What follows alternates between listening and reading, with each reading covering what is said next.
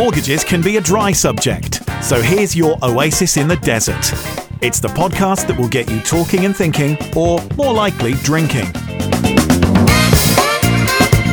The Lennon to his McCartney, the Bert to his Ernie. It's the one and only Mortgage Stew and his sidekick Martin at the LM Experience.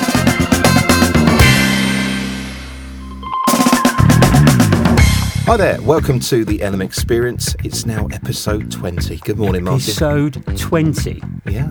That's amazing, isn't it?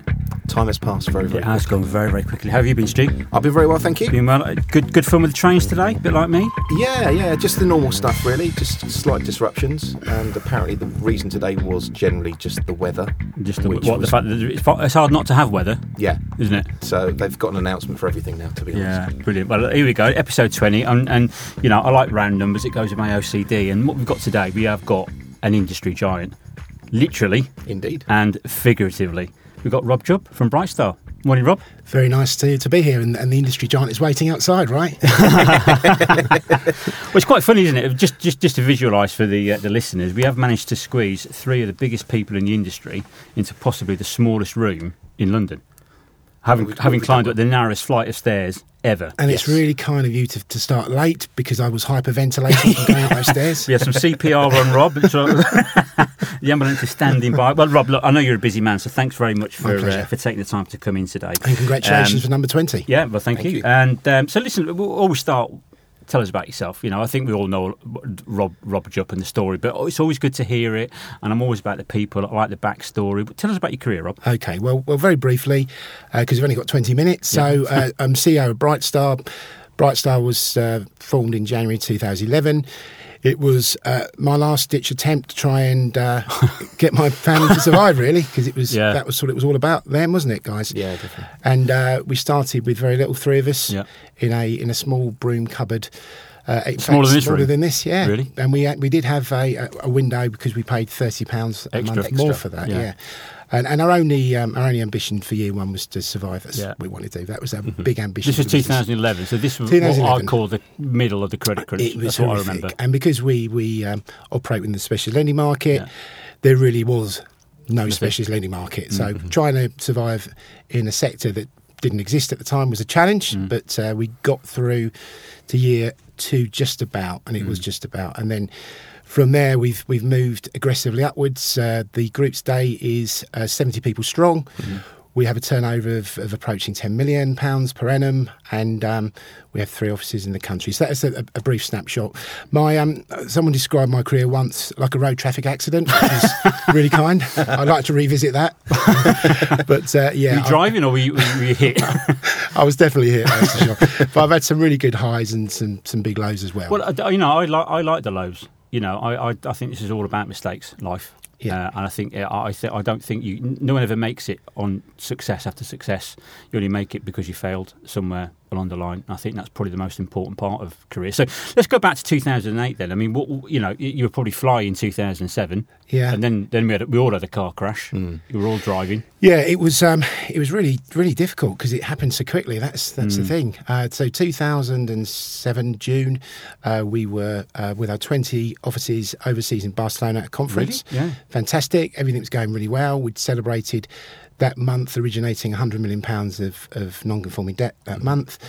And 3 months later, the capital markets were starting to slide in a really aggressive way. And the following 9 months, it got progressively worse. And by the summer of 2008, our lenders at the time were Bear Stearns, Lehman Brothers, Merrill Lynch, Bank of America. Yeah. It reads like a horror story. Yeah. And fortunately, 4 days before Lehman Brothers collapsed, they collapsed on the 14th of September. On the 10th of September, I completed, and Savills PLC acquired the business. And 11 of us from a team of over 100 made it to the finishing line to then work with these guys for 2 years. So it was really, really tough. I did lose almost everything, both materially but also emotionally. And it was a question really for those 2 years, in keeping with everyone else, wasn't it, unique in that, of just surviving, just getting through month by month. It was really seismic, wasn't it? It really was. And, I don't think anyone who didn't go through that cycle can really empathise and get it at all. I think that's an interesting point, and we've had this conversation before where speaking to lots of brokers, and we've always said that if you were broken in 2007 and you broke it in 2018, the chances are you're a really good broker. I would agree with that. And there's lots of people that have come in, some kids have come into the industry of late, and they're giving it all, 30 big bananas on LinkedIn, and some of them haven't seen a base rate increase, let alone a seismic credit crunch.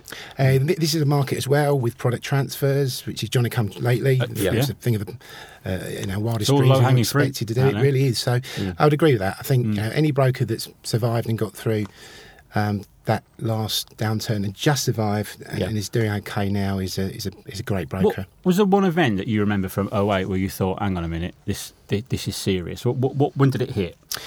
Yeah, I think there's two things. I remember in the August the iconic sights of people queuing outside Northern Rock branches. Didn't look right, did it, on the news? No, it felt very Eastern Bloc, food queues, in the old Russia in the 70s and 80s.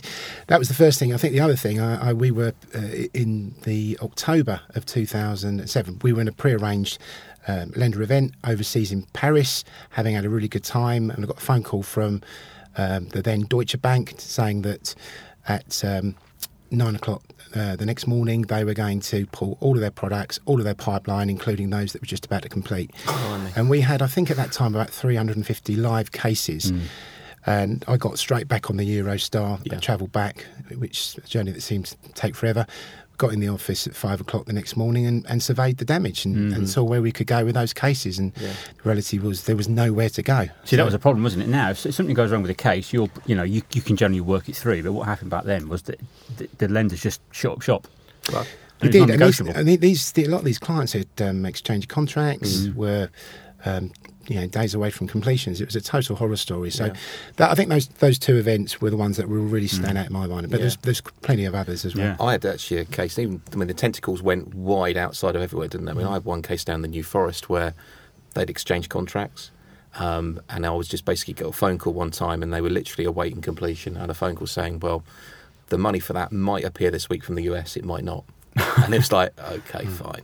And all you could do was just keep the clients informed, pull in as many favours you could speak to people that you knew that had links to various lenders to try and ease things along and try and work out what was going to happen next. It's funny, to me it feels like it was yesterday. It's like 10 years ago. It never leaves you, does it? And what I think you don't appreciate at the time is this concept of post-traumatic stress disorder, which is a big thing written about in mental health now, where so many of us struggled actually in the good years afterwards because of the pre-delayed stress that was felt during those days, and I'm certainly one of those. Well, let's talk about that, Rob, because you said you almost lost everything, emotionally as well as financially. And one thing that is very evident from Brightstar, particularly from Claire, is the promotion of mental welfare within the workplace. Is this something close to your heart? Yeah, I'm very open about the fact that I am a mental health sufferer. I've had depression now for quite a lot of years, diagnosed 7-8 years ago, and I'm non-medicated, which means I choose therapy, which is for some deemed as a more difficult route. It's the only route I've known, so I can't comment on that. But I've worked really hard to get to a place where my mental health now doesn't hold me back.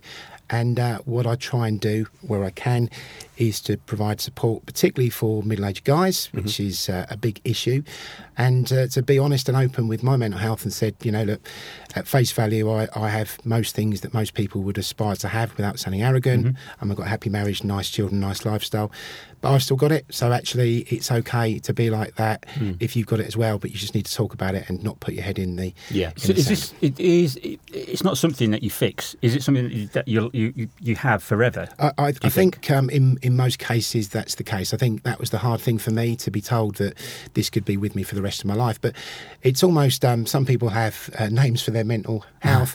I just know what makes me sad, and I've found ways over the years of coping with those and doing stuff like trying to eat well, trying to drink in moderation, which I'm not great at doing, taking exercise regularly, and understanding when you're having your bad days, you know what to look out for, and yelling at your kids. Just accept it and just accept that it's something that's there and it's part of you, and you just got to deal with it. It's interesting, isn't it? Because you mentioned middle-aged men, and I think we're all three of us kind of unfortunately fall into that category now. And we're probably all also from that same generation. I think we mentioned this before when we spoke, Rob. Is that you don't talk about things. No, we at don't. all. We see it as a weakness, and we see it as a weakness to say that we have vulnerability, which is crazy because everyone's got vulnerability.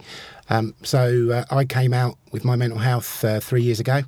I chose social media as a way of doing that, and I was really scared to do that. Yeah. And when I did it, I was really genuinely delighted at the response. And actually, as a result of that, I'm now supporting a handful of people in our industry, all blokes actually, that are on their journey of recovery as well, which makes me feel good as well. So mentoring is probably a very positive step from in terms of your own kind of recovery, isn't it? Because I think that's what people need to do is give back. And so, what do you do at Brightstar? What sort of initiative have you got?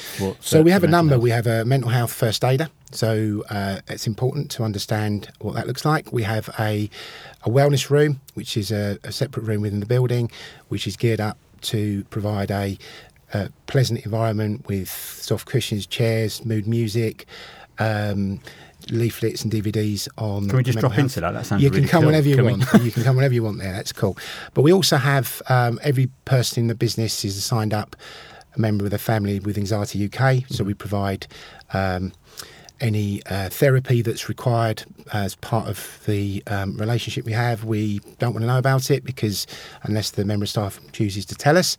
And Claire Jupp, People Development Director, she has monthly coaching and counselling sessions with every single person that is aware of what mental health looks like, obviously, because she's been living with me. So looks like you, Rob. Yeah. So that's we a did quite a bit. progression. It really is. 'Cause, I mean, I was made redundant in 2008, right after obviously it all started and that sort of thing. 2 kids under the age of 3, going from feeling like I was flying to suddenly feeling right. Okay, what next? Yeah. And I think that's what I struggled with, certainly for longer than I probably even remember now. After that happened. And in a way, starting my own business was my way out, trying to escape that way out. Because the weird thing is that when you kind of go from working constantly in an industry for so long where you just go from job to job, and then suddenly, I mean, I got told by a lender that suddenly, because I'd been independent for a couple of years and no longer working within a bank, that I then knew too much. So they weren't going to employ me for that reason, which was... That knocks you for 6 anyway. When you think that's what you can at least revert to. This is a really difficult industry because there's so many high highs and low lows. Naturally, it's a very difficult industry to be part of. But look, the positive message, and I really very much want to give that, is that as low as you feel, and I'm certain that people got much lower than me, and there's some good examples of, Gary Speed et al. As well that got really low, but. In most cases, there is a way out. Just get support, just speak to people. I'd be more than happy if anyone wants to reach out confidentially, of course, always. I don't care who you are, don't care where you come from. There were people that supported me when I was poorly, and I vowed I'd do the same. So Well, you've been doing really great work recently as well with Maria as well for Matton Bank in relation to the mortgage sleep out, which is coming up. Can you tell us a bit more about that, please, Rob? Yeah, I'd be delighted to. So this admittedly was something that started off the back of a fag packet, and this is a great story of how positive Twitter can be. So I'd been in Manchester. I'd experienced around Euston Station more rough sleepers in the summer than I can ever imagine, and also Manchester was equally as bad. In fact, probably worse. I've got to say.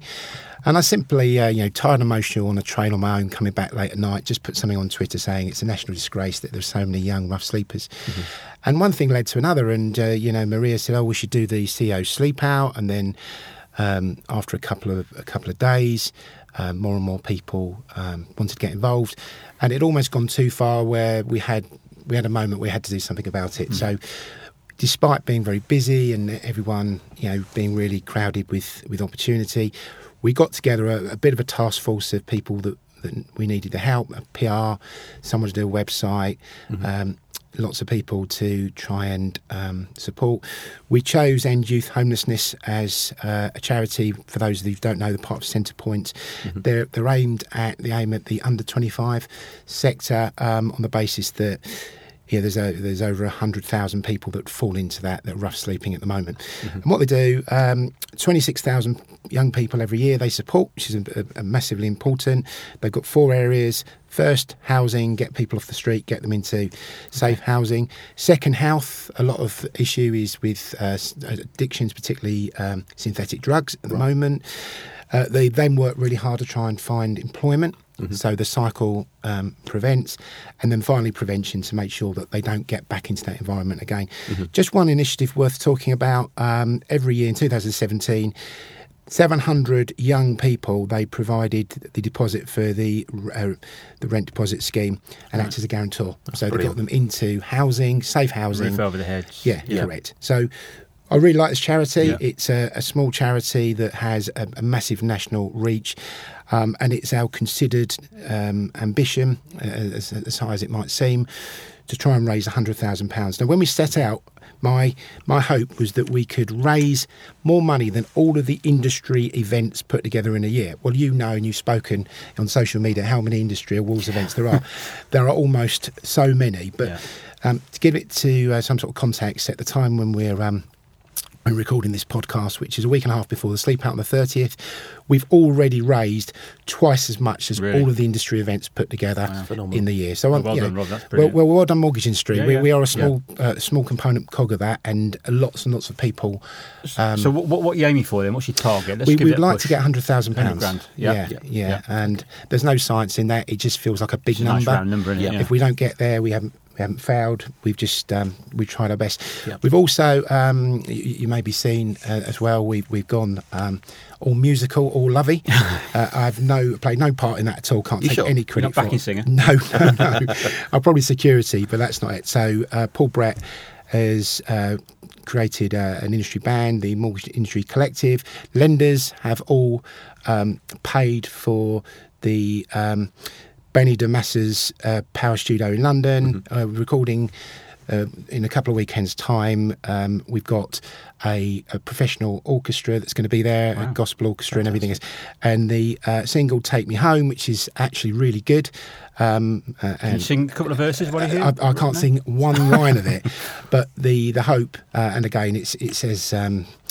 It's as grandiose and ambitious as trying to raise 100,000, but we'd like that to try and get in the top 40 at Christmas. Because they're active on Twitter as well, aren't they? There's a Twitter account as well for the MIC Collective as well. If you're not sure what it is, just follow Monty. He'll point you in the right direction. Andrew Montlakes. So people who haven't donated yet, and I'll be guilty of that, and I will amend that, don't worry, Bob. But what do we have to do to make this donation to Sleep Out? Well, thank you, Martin. Thank you, Stuart, for giving us the opportunity to mention this. So Just Giving, put Mortgage Sleep Out in there, 'cause it's quite a long domain there. You go into the Mortgage Sleep Out site. You can choose one of 70 businesses that signed up if you want to support a particular business or brand, or you can just go on and do a general donation. Genuinely, and this sounds entirely condescending, patronising, every penny will count. Every penny. We've seen how cold it has been the last couple of days. Imagine doing that every single day of your life and sleeping out in that hell with all the crap that comes. So it's really important, and however little you can give us is really gratefully received. Okay, fantastic. Right. Well, let's get that up to £100,000 because it is a worthy cause. Just quickly, what is the cause, do you think, of hope? Because it has exponentially risen over the years. So, I mean, I've been down in London 20 years, and you could see homeless people, but they're very, very visible now. And the numbers are huge. They really are, aren't they? So I'd agree with that. I think the local housing allowance changed in 2008. It's a big thing, big public policy, which meant the rights for tenants started to erode away. I think that's a big part. I think the cost of housing is ridiculous. But more importantly than all of that is the rise of synthetic drugs in the UK. The fact that you can get industrial strength drugs for £1, as strong as heroin, has now got a new wealth of hardcore addicts and spice, I think it was called, people being turned into zombies overnight with addiction more than heroin. I think that's the major change. I think it probably joins up the story of mental health as well. I think there's an awful lot of unhappiness at all levels, not just middle-aged men, at all levels, and synthetic drugs are an outlet for that unhappiness, and it becomes a vicious circle and ending up now with homelessness. Well, I think, like you say, I've seen documentaries on what at one time were known as legal highs, weren't they, in inverted commas? And obviously there's been work done on that from that point of view to try and kind of adverse that, but that hasn't solved the problem, is it? No. The problem's still out there, that's the thing. Well, interestingly, today there was something in the news about the number of children that gamble has quadrupled in a year. You know, everything's phones are. We've had this conversation before, Rob, about technology, and everything's so easy, everything's so accessible now. Whereas when we grew up, it wasn't. So we never got anywhere near it. Thankfully, And I think, you know, unfortunately, when there's the odd person sleeping rough, people are getting visible, and sadly, when there's thousands of people sleeping rough, people are also invisible, which I can't deal with. No. So we won't fix the problem, but we'll do a small part in helping to fix the problem. Brilliant. Well, good luck with that. I can't believe that 20 minutes has flown by already, Rob. Well, look, I think what we'll do a big push on that to get this up to 100 grand really as close as possible. And I would imagine if I'm guilty of not donating, I'm sure there's thousands of people in the same boat. Have you donated, Stu? I've got it on my to-do list. It's on your to-do list, right? Let's move that up to number one slot. Indeed. We'll get that sorted out. Rob, we always like to finish on a bit of a football debate. Who's your team, as if we don't know? Brighton and Hove Albion. You're a season ticket holder down there, aren't you? Indeed. Do you go regularly? So I go to about a quarter of the games. Yeah. My children both play rugby, which is very Saturday dependent, and Sunday as well, which Premier League, why would you ever play on Saturday? Yeah. And when the children aren't playing rugby, I'll go down there. So when they're not, I'll give the ticket to various people, friends and staff, etc. But yeah, look, we've had a year and a half of real fun, and this is... This is a great season. Do I care if we get relegated? Of course I do, but I'm just enjoying every game. How are you getting on this year? Mid-table. That's all right. Mid-table's like Champions League. You didn't have your own ground about 10 years ago, did you? Well, we didn't have our own ground until 5 years ago. Right. So yeah, the Amex 30,500, one of the best grounds in the Premier League. So the independents say it's a great place to take a family. It's a great place to watch football. Yeah, that's brilliant. Okay, well, Rob, thank you for your time. My pleasure. Really appreciate Thank you, that. I know you're busy. Good luck with the sleep out. Yep, good luck with the backing vocals. Good luck with business. Good luck with everything. Likewise, good luck to all your listeners as well. Be good. It'll also be good as well in the future as well, do an update on the sleep out, also to get the industry and keep them continually involved as well. Be really happy to get in touch with that. Episode 20 in the can there, Stu? Indeed it is. All good. Right, onwards we shall go. Out promoting, and we'll be back soon with another episode of the LM Experience. You can still contact us on Twitter, which is at the LM Experience, where you can suggest future guests or send us some questions that we can utilise in a future broadcast. But we'll speak to you again soon. Good stuff. Cheers. Thanks for listening, and please subscribe and follow us on Twitter. And remember, there ain't no party like a highly regulated mortgage party, and your home may be repossessed if you do not keep up repayments on a mortgage or any other debt secured on it.